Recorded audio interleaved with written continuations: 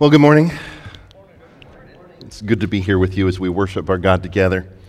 Before we start and before we open in prayer, I'd like to just share a message with you that I got this morning. Angie's been in correspondence with Mary Long in Thailand. For those of you who don't know, the Longs have been involved in Thailand for, I think, about the last 40 years, and they've been working with the Yellow Leaf tribe and helping the Yellow Leaf people to live, their life expectancy going beyond the 30, 40 years that it was before. And they've been ministering particularly this last few years to a young girl that has brain cancer. And they've been her grandma, grandpa, and been taking her back and forth to the hospital. And it's been a means of connecting with the people who they've gotten to know over these last decades, but also to be sharing the gospel in ways that they haven't seen in the past. And so it's just been wonderful to see how God's using that and for the gospel to be proclaimed there. For those of you who don't know, Jean had something happen a few weeks ago. They're not really sure what's happening, but there's lots of anxiety and an inability to communicate and be a part of things, to do anything digital. And so for those of you who get his emails or are used to getting those emails all the time, he just hasn't been able to be doing those things. And so it's affecting him in some really strange ways that they can't explain. But just got an update, and I thought I'd share that with you so that we could be praying for Jean specifically this morning. Mary writes that the appointments went well. Both the doctors were pleased with his progress in communication and reflexes, but no diagnosis for what is causing all this. The psychiatrist doctor said he has never seen a case like this. The neuro doctor wants to monitor his blood work. He goes back on the 19th, and so please let the church know how much we appreciate their financial support. Jean cannot function on the computer, so I'm going to have to find the mailing list and learn how to do all the monthly letters. Pray for me, as I'm not a computer-savvy person, but willing to learn, all for now. And so just want to take some time to specifically pray for Jean and Mary. They're an important part of the life of our church body, and we love them very much. They've visited here a few times over the years, and we've really appreciated the ministry that they've been participating in Thailand with the Yellow Leaf tribe, but also particularly love how they've incorporated us into that ministry and given us the opportunity to be a part of that, to pray with them. And during my sabbatical last year, our intention was to go to Thailand, and we weren't able to do that because of the pandemic, but they were very excited to have us come, and they're very welcoming and hospitable, and looking forward to it. And so hopefully at some point we'll still be able to do something like that, but let's lift them up in prayer right now as we turn to God's Word. Father in heaven, we come before you and we lift up our brother in Christ, and our sister Mary.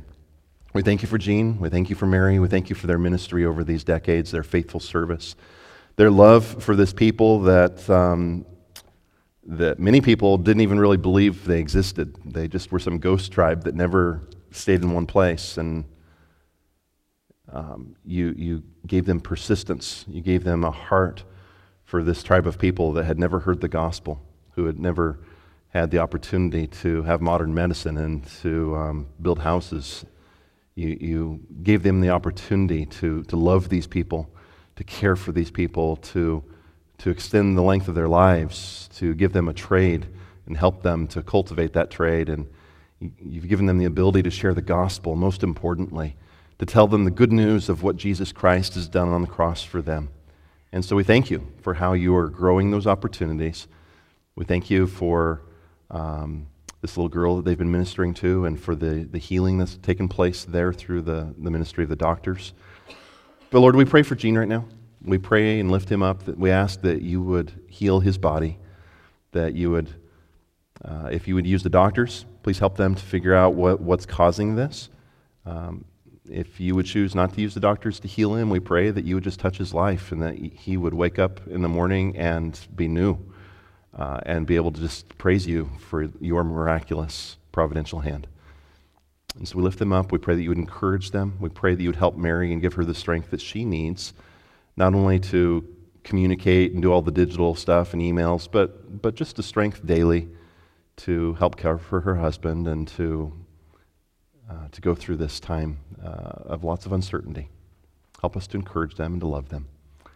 Father, as we turn our attention to your word and to the book of Hebrews, I pray that you would teach us once again. I pray that your Spirit would illuminate our minds, that he would shed light on sin, that he would show us the necessity of your word in our lives. Father, I pray that you would use your Spirit to transform our hearts and our lives, that we would glorify and honor you in the way that we walk, the way that we think, the way that we talk, and the way we treat one another. Please bless this time, we pray. Amen. Well, Friday evening, our son Michael boarded a plane and started his journey back stateside after being in Japan for almost 3 years, or really the most of the last 3 years. He arrived in Oregon yesterday afternoon, where he's going to start his next position next week. But more importantly, he arrived in Oregon, where he was able to spend the afternoon yesterday with a lovely young lady that he's been corresponding with for some time. Long-distance relationships and correspondence, even when you have video calling and you're able to do all the YouTube thing, and he talks to me about some of the dates that they go on, and so they watch a movie together, and they're half a world away. Dating today is so different from when I grew up. But correspondence in this long-distance relationship, even with video calls, can be challenging. You're half a world away, and you look forward to actually spending time in person with one another rather than doing everything by texts and video calls. But if you could imagine with me that a few months go by, and Michael starts behaving a little strangely. Okay, maybe that's not so hard for some of us to imagine. But envision this young man sitting across the table from this young lady that he's cultivated this relationship with for these last couple of years. And envision this young man sitting across the table from this young lady that he's finally able to spend time with, finally able to be around. And he says, I really miss looking at your photograph. I'm going to go back to it. And he gets up from the table and he walks down the street staring longingly into this picture that he carried around for all this time while he was in Japan, and he walks off into the sunset. And you would say to yourself, he's crazy. How awful would it be that he would do something like that to her? But that, my friends, is the message of the book of Hebrews. You see, for centuries, God's people longingly looked forward to the fulfillment of God's promise. Year after year, day after day, they sacrificed animals with the expectation that one day, that somehow God was not only going to cover their sins with the blood of bulls and goats, but that the promised Messiah, that he would come and that he would in some way make provision, some kind of provision, that he would completely not only cover our sins, but that he would forgive our sins completely. God would not only have a relationship with his people through the law, which was written on tablets of stone, and through a system of worship that involved priests and an earthly tabernacle, later on a temple, but they looked forward to the day when God would write his law on human hearts and in our minds. And they looked forward to this day that they would worship him in spirit and in truth. The law, as we've seen, was but a shadow of the good things to come. The old covenant, as Hebrews has been showing us, if you will, was essentially a long-distance relationship with the people of God. This long-distance relationship in which the people awaited for the coming of Christ. And when he arrived, when he finally came, the shadow was fulfilled and replaced by the real thing. It was fulfilled when he instituted this new covenant that we've discussed in chapter 9. And so Jesus introduced himself. He forgave the sins of those who believe. And then the Holy Spirit came, and now he resides within us, even today. But alas, there were many Jews that were starting to think to themselves, I really do miss looking at that old photograph. I miss the shadow of the real thing. I miss worshiping at the temple. I miss the sacrifices and the festivities and watching the high priest go behind the curtain and waiting for him to come out and the celebration when the high priest finally comes out, having made atonement on that special day. I miss the old covenant. And I think I might go back to that. I think I might walk away from this whole church thing and this relationship with Jesus Christ and go back to that old system. And so the author of Hebrews, whoever he was, preached this masterpiece of a sermon, and then he pinned it into this epistle that we have today and that we're studying today. And in Hebrews, he eloquently argues that Jesus is supreme. Jesus is superior. Jesus is better. We saw how Jesus is better and superior to the angels. And then we came back to the middle center spoke of the wheel. The center spoke, the core, the hub. It came back to that hub, and we saw, again, Jesus is superior. Not only is Jesus superior to the angels, but Jesus is also superior to Moses. And we followed that spoke of the wheel, and we looked at what that meant and the implications of it. And then we came back to that central hub. Jesus is supreme. And for the last several chapters, we've been following really the heart of Hebrews, and we followed this last major spoke of how Jesus is superior as a high priest. And today we come to the conclusion of that section.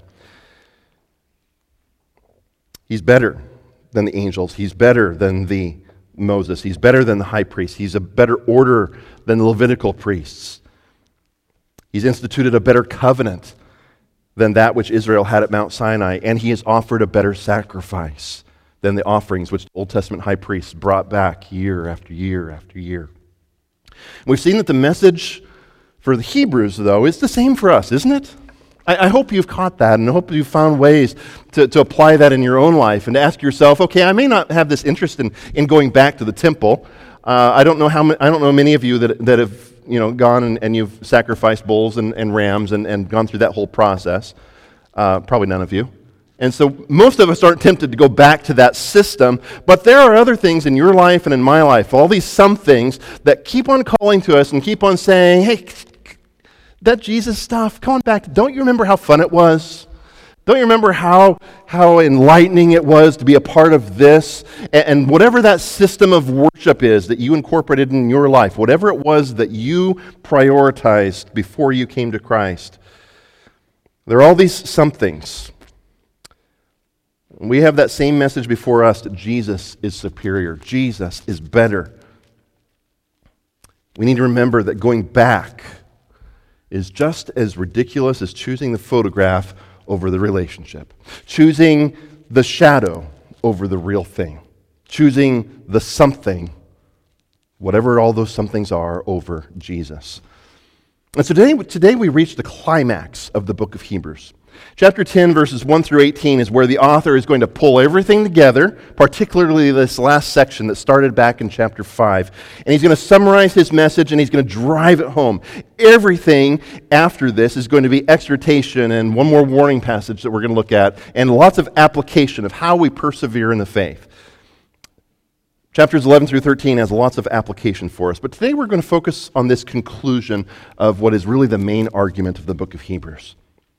These opening verses should sound familiar to us because he's going to take the points that he's been making in chapter 9, he's going to pull off of that, he's going to tidy it up into one last contrast between the sacrifices of the Old Covenant and the voluntary sacrifice of Christ in verses 5 through 10. Let's start with verses 1 through 4, where we're reminded that the law can never make perfect worshipers. Join me. For since the law has but a shadow of the good things to come instead of the true form of these realities, it can never, by the same sacrifices that are continually offered every year, make perfect those who draw near. Otherwise, would they not have ceased to be offered, since the worshipers, having once been cleansed, would no longer have any consciousness of sins? But in these sacrifices there is a reminder of sins every year. For it is impossible for the blood of bulls and goats to take away sins. Again, these are points that he's made in chapter 9. First, he returns to this idea that the law is just a shadow of what he calls the good things to come. Again, if you will, the law is the photograph. Now that Jesus has come, we have the real relationship. And so in chapter 9, verse 11, he called Christ a high priest of the good things that have come. And we saw how the earthly tabernacle, when Moses went to Mount Sinai, God says, hey, I want to show you something. And Moses received this vision, and he actually went into the heavenly places, and God showed him the throne room. He showed him the heavenly tabernacle, where the worship was centralized. And he says, I want you to pattern a tent, and I'm going to come dwell in your midst, and you're going to build a tent that is to replicate and copy the one above. But the earthly tent was the shadow of the real thing above. And so this earthly tabernacle was this replica of the true place of worship in heaven. It was the shadow of the heavenly tabernacle where Jesus entered after his ascension. It's the real thing. So this shadow was imperfect because the place was only meant to point us to the real thing. And the blood of the bulls and the goats, which were offered every year at the Day of Atonement and throughout the year in the sin offerings and the burnt offerings and the peace offerings and the guilt offerings, goes on, doesn't it? All of that was meant to remind us, number one, of the horribleness of our sin. And every time that animal was shed, his blood was shed, and the gruesomeness and the smells of it, and all the blood, all that was to remind us that this death all around us, this stream of blood flowing through the river, was because of our sin. And sin is horrible, and it is awful. It's disgusting. It's awful. Awful. Is remind us of the horribleness of our sin, but also it was to point us to our need for a greater sacrifice. Because all the blood of those bulls and goats that they offered all the time, it only covered the sins until a more permanent provision would be made when Jesus offered his blood on the cross. So this old covenant system of sacrifices was imperfect because the law can never make perfect worshipers. I should take a moment to remind us that when we use the word perfect in Hebrews, what do you usually think of when you think of the word perfect? When you say, honey, you're perfect. What are you saying? Yeah, without sin. Is that what you think of when you tell your wife she's perfect? Without sin. Good. Flawless. What's that? Okay, you've been reading Hebrews. Complete, all in all, okay? When I say, honey, you're perfect, she usually says whatever. And now I owe her ice cream because I didn't ask her. But, when we say perfect, we're thinking flawless, without any blemish. Nothing's wrong. But when Hebrews uses that word, he's usually taking that a different direction. And perfect in Hebrews conveys this idea that Debbie just mentioned for us of something being complete, something being done. It's come to the end that God intended for it. In Hebrews chapter 5 and 7, he uses that same word regarding Jesus, that Jesus was made perfect. Now, does that mean that Jesus had blemishes before, that he sinned before? No. But when Jesus was obedient, even to the point of death on the cross, and he was made perfect, what he's saying is that Jesus brought to completion the plan that God intended for him. He so perfectly obeyed his God that he brought that system as the Messiah, as our high priest, to its end, and he accomplished our salvation. And so perfection is not referring to something that was wrong and then made right, or broken and then made fixed, although you can apply that certainly about us. But when Jesus was made perfect through suffering, he wasn't broken and then made better. Perfection refers to something that has come to the end of the process. And this Old Testament law, with all of its sacrifices and all the blood that was offered, it could never complete God's plan to put us into a right relationship with the Creator. If you will, it was a bookmark. It was a holding place that said, until the real thing comes, until the real relationship is here, here's the photograph to remind you of what God is going to do. But it could never complete God's plan. See, the law had inadequacies built into it by its very nature. God intended it that way. It was to point to what was coming. And this is because the law never intended to take away our sins. It couldn't take away our sins. Instead, as verse 3 reminds us, in these sacrifices, there's a reminder of sins every year. The law only made provision to cover sin. It never made perfect those who worship.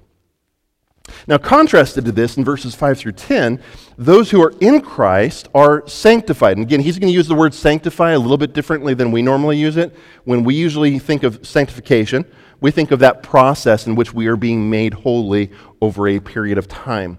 Hebrews has a different slightly, the word means to be made holy. And so there is a sense in which we are being made holy. We are becoming more like Jesus over time. But there's also a sense in which you have been sanctified. You have already been set apart. You have been made holy. And that's how Hebrews is going to use that word sanctified. It's that you have already been made holy. And so in Christ, we are sanctified through the offering of his voluntary sacrifice. Now we have a right relationship through Christ because his offering washes away our sins, doesn't just cover it up.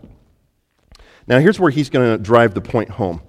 In verses 5 through 7, he's going to quote Psalm chapter 40, and he's going to demonstrate that Jesus' sacrifice on the cross was obedient, that it was voluntary, and that Jesus' sacrifice was once for all, and thus it was better than the Old Testament sacrifices. Before we read the quote from Psalm 40, we need to freshen up our Old Testament history a little bit. We're going to take a little bit of a walk through the Old Testament again.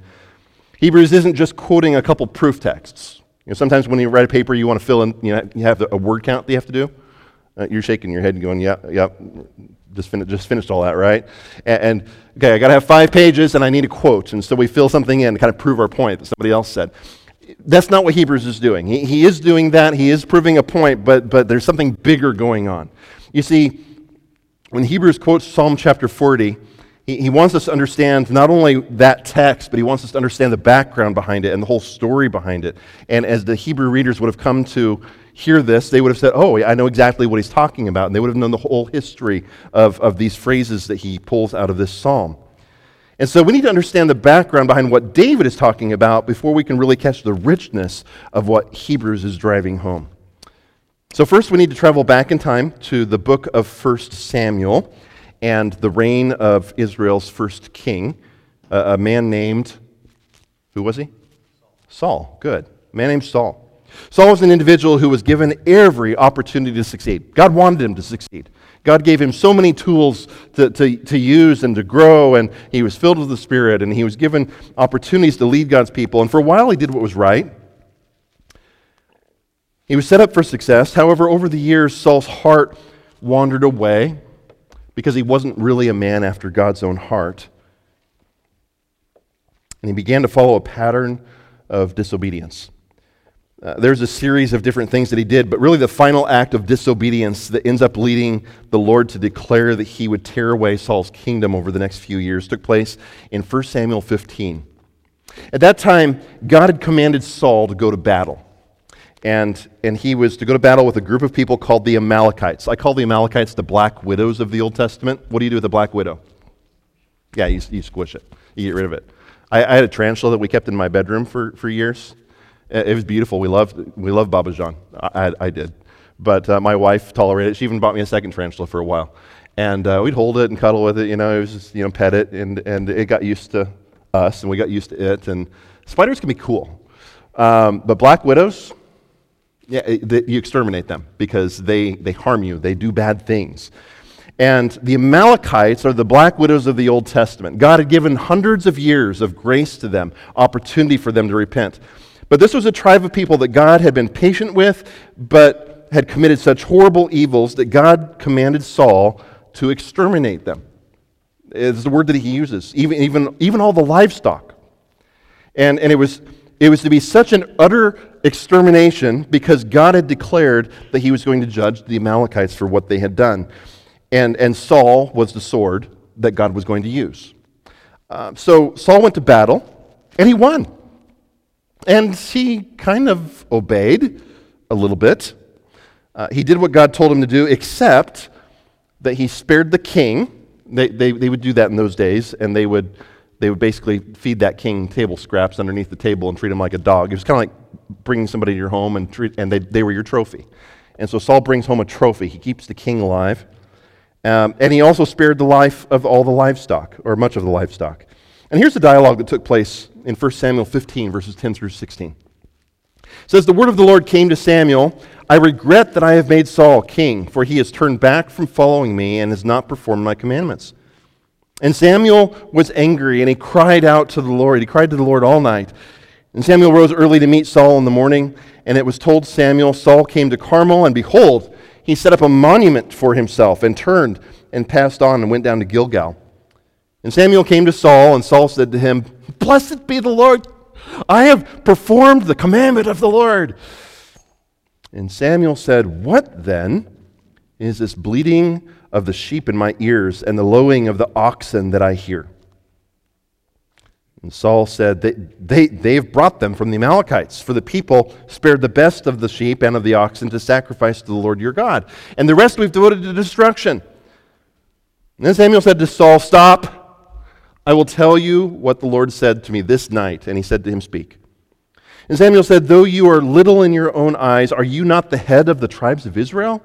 The Lord anointed you king over Israel, and the Lord sent you on a mission and said, go, devote to destruction the sinners, the Amalekites, and fight against them until they are consumed. Why then did you not obey the voice of the Lord? Why did you pounce on the spoil and do what was evil in the sight of the Lord? And Saul said to Samuel, I've obeyed the voice of the Lord. I've gone on the mission on which the Lord sent me. I have brought Agag, the king of Amalek, and I have devoted the Amalekites to destruction. So first thing he does is he denies his sin.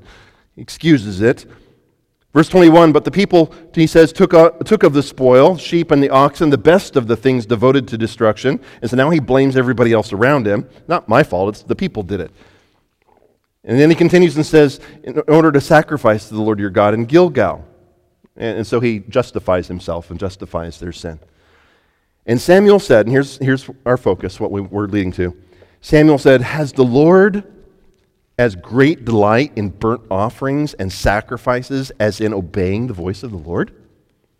Behold, to obey is better than sacrifice, and to listen than the fat of rams. See, God loved the sacrifices of the Old Testament. They had a beautiful purpose of pointing people to our sin and showing us our need for salvation. It showed us the temporary provision for our sin until the Messiah would come, and he would offer a permanent solution. But in comparison to the beauty of those sacrifices, Samuel points Saul to what the Lord truly desired for him. God would rather have obedience in the first place instead of all the burnt offerings that Saul claimed that he was going to make. God is more interested in a changed heart than a lifetime of religious rituals that are only skin deep. So over the next few years, God tore that kingdom away from Saul, and he gave it to a shepherd boy that's going to be introduced in the next couple chapters. A young boy named David. Yeah, good. See, you guys know all this. Many of you are familiar with David's story and how God took pleasure in David because David was a man after God's own heart. It calls him that. He made some huge mistakes, tiny ones, right? Adultery, murder, a census that was blatantly against God's word. But the difference between Saul and David was that David, when he sinned, it broke his heart. He humbled himself before God. When he sinned, David was an individual who confessed his sin, and his heart was broken when he realized how he had disobeyed. And so a few decades after the events of 1 Samuel 15, David penned the words of Psalm chapter 40, which was a song of praise to his God. Look at the first 8 verses with me of Psalm 40. David writes, I waited patiently for the Lord. He inclined to me and heard my cry. He drew me up from the pit of destruction, out of the miry bog, and he set my feet upon a rock, making my steps secure. He put a new song in my mouth, a song of praise to our God. Many will see and fear and put their trust in the Lord. Blessed is the man who makes the Lord his trust. Isn't that a beautiful way of expressing the gospel? Blessed is the man who makes the Lord his trust, who does not turn to the proud, to those who go astray after a lie. You have multiplied, O Lord my God, your wondrous deeds and your thoughts toward us. None can compare with you. I will proclaim and tell of them, yet they are more than can be told. So essentially, David describes in this psalm the salvation of the Lord and the kind of relationship that God has with those who make him their trust. Blessed is the man who makes the Lord his trust. But here in verse 6, I believe David's mind goes back to what Samuel said to Saul, to a different king who's failed to trust the Lord, who failed to make the Lord his trust, and he was proud of his accomplishments. He failed to walk in obedience. And so in verse 6, David continues and says, in sacrifice and offering you have not delighted. Now, is he saying that God doesn't care about sacrifices? No, that's not his point. But in comparison, what God really loves is a heart that's obedient. And so he says, you have not delighted in sacrifices and offerings, but listen to how he says this, but you have given me an open ear.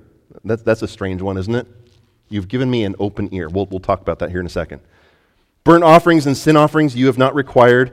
Then I said, behold, I have come. In the scroll of the book it is written of me. I delight to do your will, O my God. Your law is within my heart. And so David notes again that what truly delights our God is the servant who is willing to walk in obedience to the master. And he uses an interesting phrase in verse 6. You've given me an open ear. The literal Hebrew, it really what it says is you've bored a hole in my ear. That's something we don't usually say, do we? That's a weird one, isn't it? But I think what he's doing is he's actually, David, and when he talks about the scroll of the law, the scroll of the book, rather, I think he's referring back to Exodus 21. He's saying, Exodus 21, that's my heart, God. Exodus 21, that's who I am. I'm willing to obey you. And in Exodus 21, we find this obscure law about slavery and servitude, where God makes a provision for those Hebrews who sold themselves into slavery. Now, slavery in the Old Testament is very different from the slavery that we're used to in the United States and how we experienced it. You see, there weren't bank loans in those days. There weren't credit cards where I could say, oh man, I'm short $1,000 this month, but I can pay it back over the next year. So none of that existed. There was no credit cards, no bank loans. So often a person would voluntarily enter the service of another person, and they say, hey, I'm going to make myself your slave. That's kind of what you do when you go work for your boss, right? And so in a similar way, they would say, I'm going to enslave myself to you for the next 6 years to pay off this debt, or they would make an arrangement of a few times. But God's law said, after 6 years, you let the person go. You are not to keep Hebrew slaves, your own people. The 7th year, you let them go free.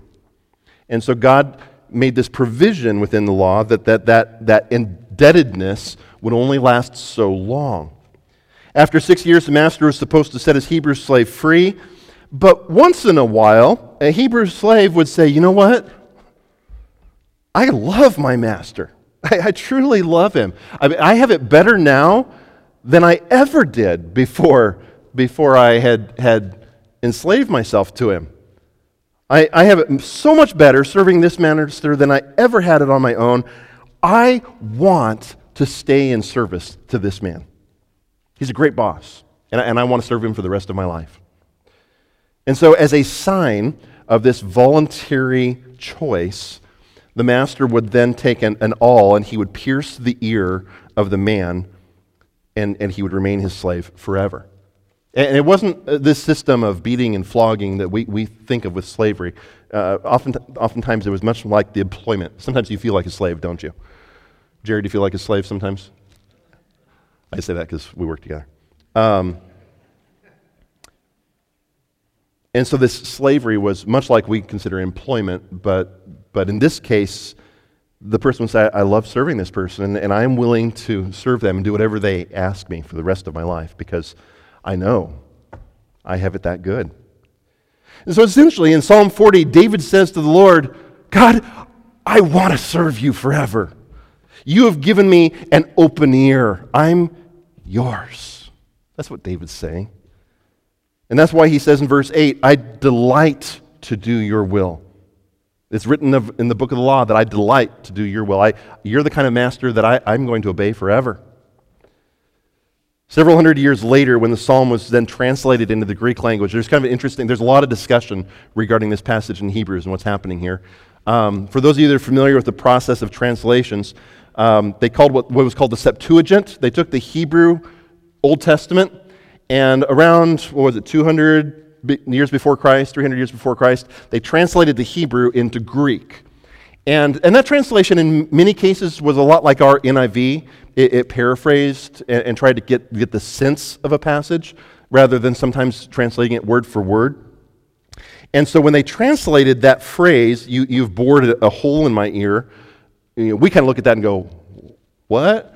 And when they translated that into the Greek, they also said, let's make this clear in how we translate this. And so they translated as, a body you have prepared for me, instead of you have opened my ear. And that Greek translation, again, a lot like our NIV does the translation, they didn't always translate it word for word, but sometimes tried to capture the figure of speech that didn't translate into Greek very well, but the meaning was the same. The Greek version basically was saying, my body is yours, Lord. Not just my ear, all of me. My body is the means by which your will is accomplished. Use me. And now the author of Hebrews, okay, we come full circle. We're back to Hebrews chapter 10 now. The author of Hebrews was familiar with 1 Samuel 15 and how Saul was not interested in obedience, not complete obedience. He was not interested in serving the Lord. And the author of Hebrews was also familiar with Psalm 40, and he understood that this was David's cry, I'm here to obey. But he takes notice of the Greek translation, which is the version that he actually quotes here in Hebrews, and I think he says, aha! I get it. I see something here. I know somebody else, like David, who also submitted himself and his body to the Lord's will. I know someone else who said, Lord, here's my body, it's yours. Here's a king high priest who is far different from Saul, who had no interest in full obedience. Here is a king high priest, Hebrews says, who is far greater than even King David, whose obedience was far from perfect. When Christ came into the world, he perfectly obeyed the will of his Father, even to the point that his body was pierced and nailed to a cross. And so Hebrews applies Psalm 40, which was written by David about his own heart attitude. And Hebrews applies Psalm 40 and says Jesus did that too, but even in a more perfect way than David did. And it shows us how Jesus perfectly lived out a life of obedience and the kind of obedience that David was talking about. And by doing so, he offered something that none of the Old Testament sacrifices were ever able to provide. Jesus' sacrifice was obedient. Not only that, but his sacrifice was voluntary. When you took that lamb to the tabernacle and temple, it had no idea what was happening until it saw the knife and helped. Did it go voluntarily? Did it say, ooh, this is fun? Ooh, please do more of that. What's happening? It wasn't voluntary. It got taken there by somebody else. But contrasted to that, what did Jesus do? He voluntarily, in the heart attitude of Psalm 40, said, Lord, whatever you will. I would venture to say also joyfully, because he knew what was before him. And he knew how this would glorify God. And so even though he knew the suffering, he knew the pain, he knew the torment of the cross, he did so obediently, he did so voluntarily,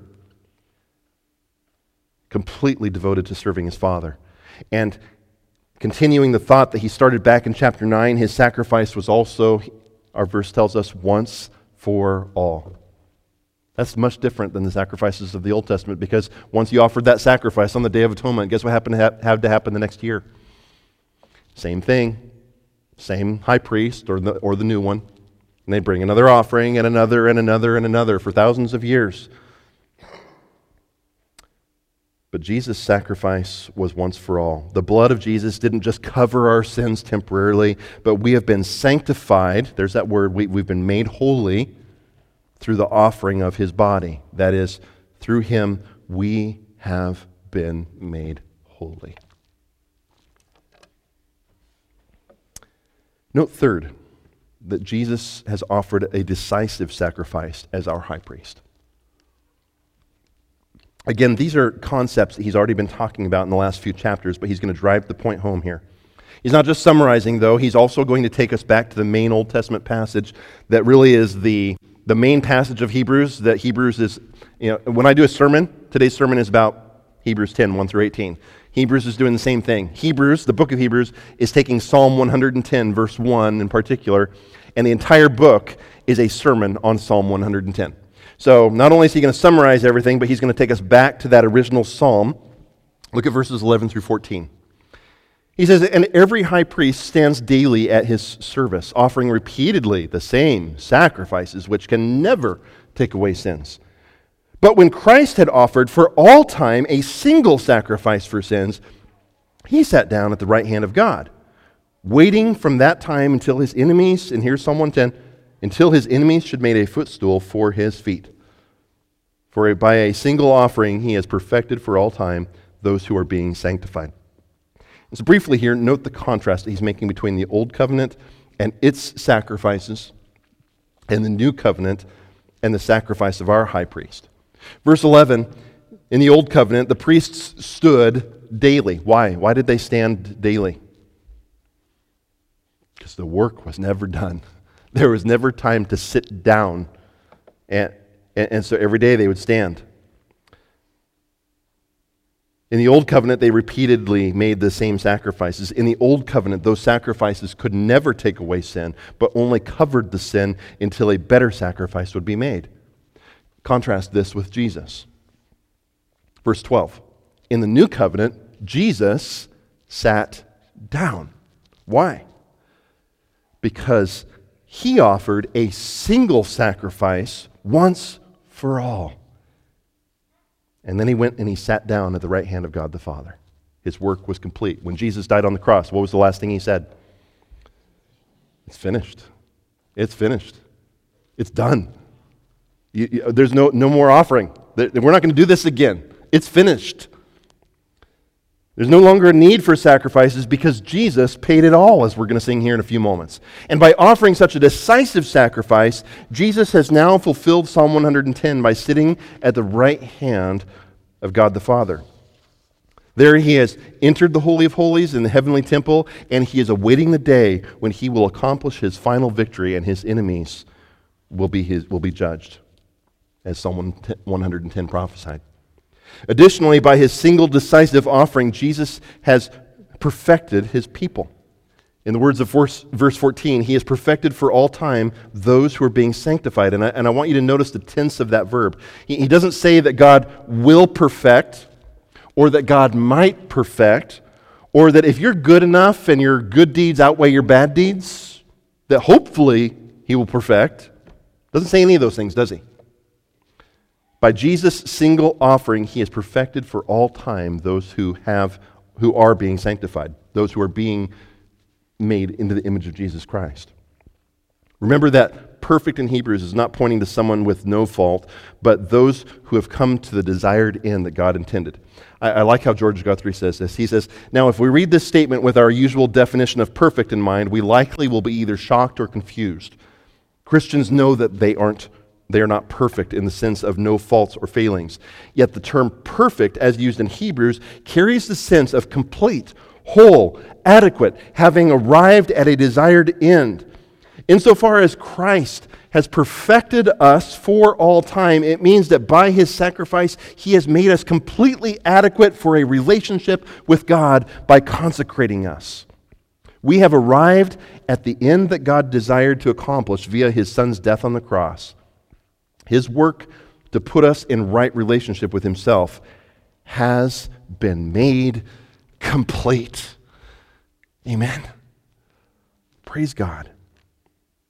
If you found mercy at the cross through faith by God's grace, then your standing before God is already complete. It's done. It's finished. That doesn't mean that you are sinless. It doesn't mean that you've arrived and are in your glorified body and you don't sin anymore. We'll look forward to that one day. But your account has been made with God, has been made perfect. And he no longer sees your guilt. He no longer sees your sin. He only sees the righteousness of Jesus Christ who died for you.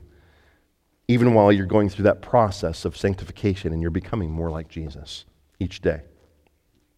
Finally, in verses 15 to 18, we also find that Jesus, our high priest, has accomplished complete forgiveness for our sin. Not only has Jesus fulfilled Psalm 110, but he's also initiated the new covenant, which we've been talking about in Jeremiah 31. Chapter 9 spent a lot of time on Jeremiah 31. Jeremiah prophesied that this new covenant would come. We've been looking at this new covenant and its promises. But one of the greatest promises of Jeremiah 31 is that God would write his law on tablets of stone that Moses would bring down from the mountain. He'd write them on human hearts. He'd write them in our minds. In other words, it's not just a list of do's and don'ts that you externally follow, and you follow these 613 commandments that he's given, but God's word has been internalized. It's changing me, not from the outside, hopefully in, but it's changing me from the inside out. Look at verses 17 to 18, where he again quotes Jeremiah 31. He says, "And the Holy Spirit also bears witness to us, for after saying, 'This is the covenant that I will make with them,' after those days, declares the Lord, I will put my laws on their hearts and write them on their minds." And then he adds, "I will remember their sins and their lawless deeds no more." That's the conclusion of Hebrews right there. That's the main point. I'm going to repeat it. I will remember their sins and their lawless deeds no more. Where there is forgiveness of these, there's no longer any offering for sin. Friends, here's the climax of Hebrews. We've got some application that we're going to fill out over the next few weeks. But our high priest didn't offer the same imperfect sacrifices of all the other Levitical high priests. He didn't keep bringing the blood of animals that could not take away our sins. Instead, our high priest, Jesus, obediently, voluntarily, and once for all offered the sacrifice of himself. Our high priest, Jesus, was far superior to all the high priests of the Old Testament because his sacrifice was decisive and complete. Not just a promise of forgiveness one day, but the forgiveness has been accomplished by his grace through our faith. His sacrifice brought about complete forgiveness of our sins. And I don't want you to miss that. Under the old covenant, they were saved by grace, they were saved through faith, just like we are, but as they looked forward to the forgiveness that God would one day accomplish. They had not yet experienced the complete forgiveness of sin that you and I experienced the moment that you trust Jesus Christ as your Savior. The moment that you repent of your sins and throw yourself at the mercy of the cross. That forgiveness is real. It's done. It's finished.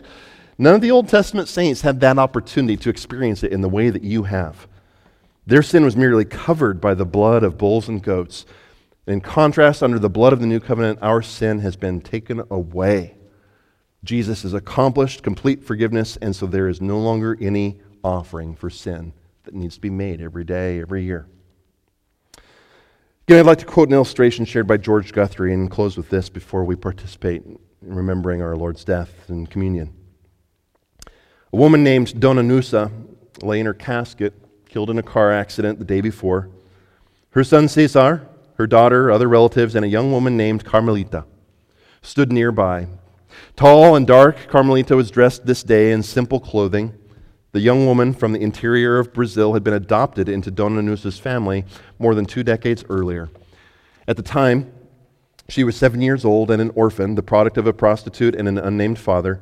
Moved by compassion, Dona Nusa intervened, taking little Carmelita into her family.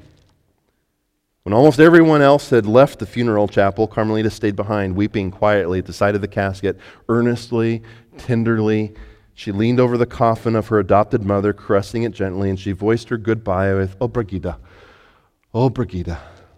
thank you, thank you." Dona Nusa had reached out and given Carmelita a life that the little orphan had no ability to craft for herself. Pure graciousness. We should weep, for God has given us the freedom, the forgiveness, the life which we could not win for ourselves. Our tears are not tears of separation, but tears of homecoming. Not tears of death, but tears of life. Not tears of a past, but tears falling on a bedrock of hope for the future. Our sins have been taken away, and we, through the accomplishment of another, have been brought to the Father and incorporated into His family forever. This is the gospel. Father in heaven, we do come before you and we recognize the incredible graciousness which you have poured into us. We thank you for your Son, Jesus Christ, who made an offering on our behalf. Not one that he has to repeat, not one that we need to repeat, not one that we can accomplish in any way ourselves, but an offering of himself. He died on the cross for our sins so that our sins could be forgiven completely. Lord, we thank you. We thank you that you are such a good God. We thank you that you are a God who, like in the Old Testament, you long to be with us. You long to be in a relationship with us. You've tabernacled among us. But we thank you that our high priest has gone into the heavenly places, and we await him. We look forward to him coming through back out again and appearing. Coming again not to make another offering, but to bring about complete salvation, to bring about his kingdom, to bring about the judgment of your enemies, to bring Satan to an end, to defeat sin once and for all, and to completely obliterate it. Thank you that you've called us to be your own, your children. You've adopted us into your family. It's in Jesus' precious name we ask and pray this. Amen.